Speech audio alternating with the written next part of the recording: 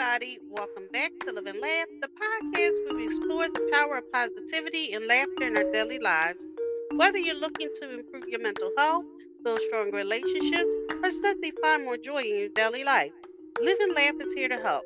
So join us and let's start laughing and living our best life together. Today I want to talk to you about feel like you're behind everyone else. No one's timeline is the same. What is right for someone else at 20 might be right for you at 60 or might not be right for you at all.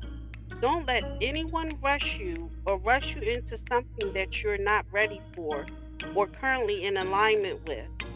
You aren't behind anyone else. You don't have to catch up to them either. Let them be.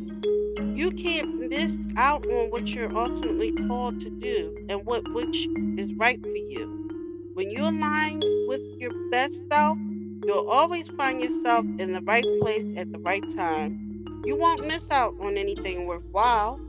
Thank you for listening. If you know anyone that could benefit from this, please go ahead and share it.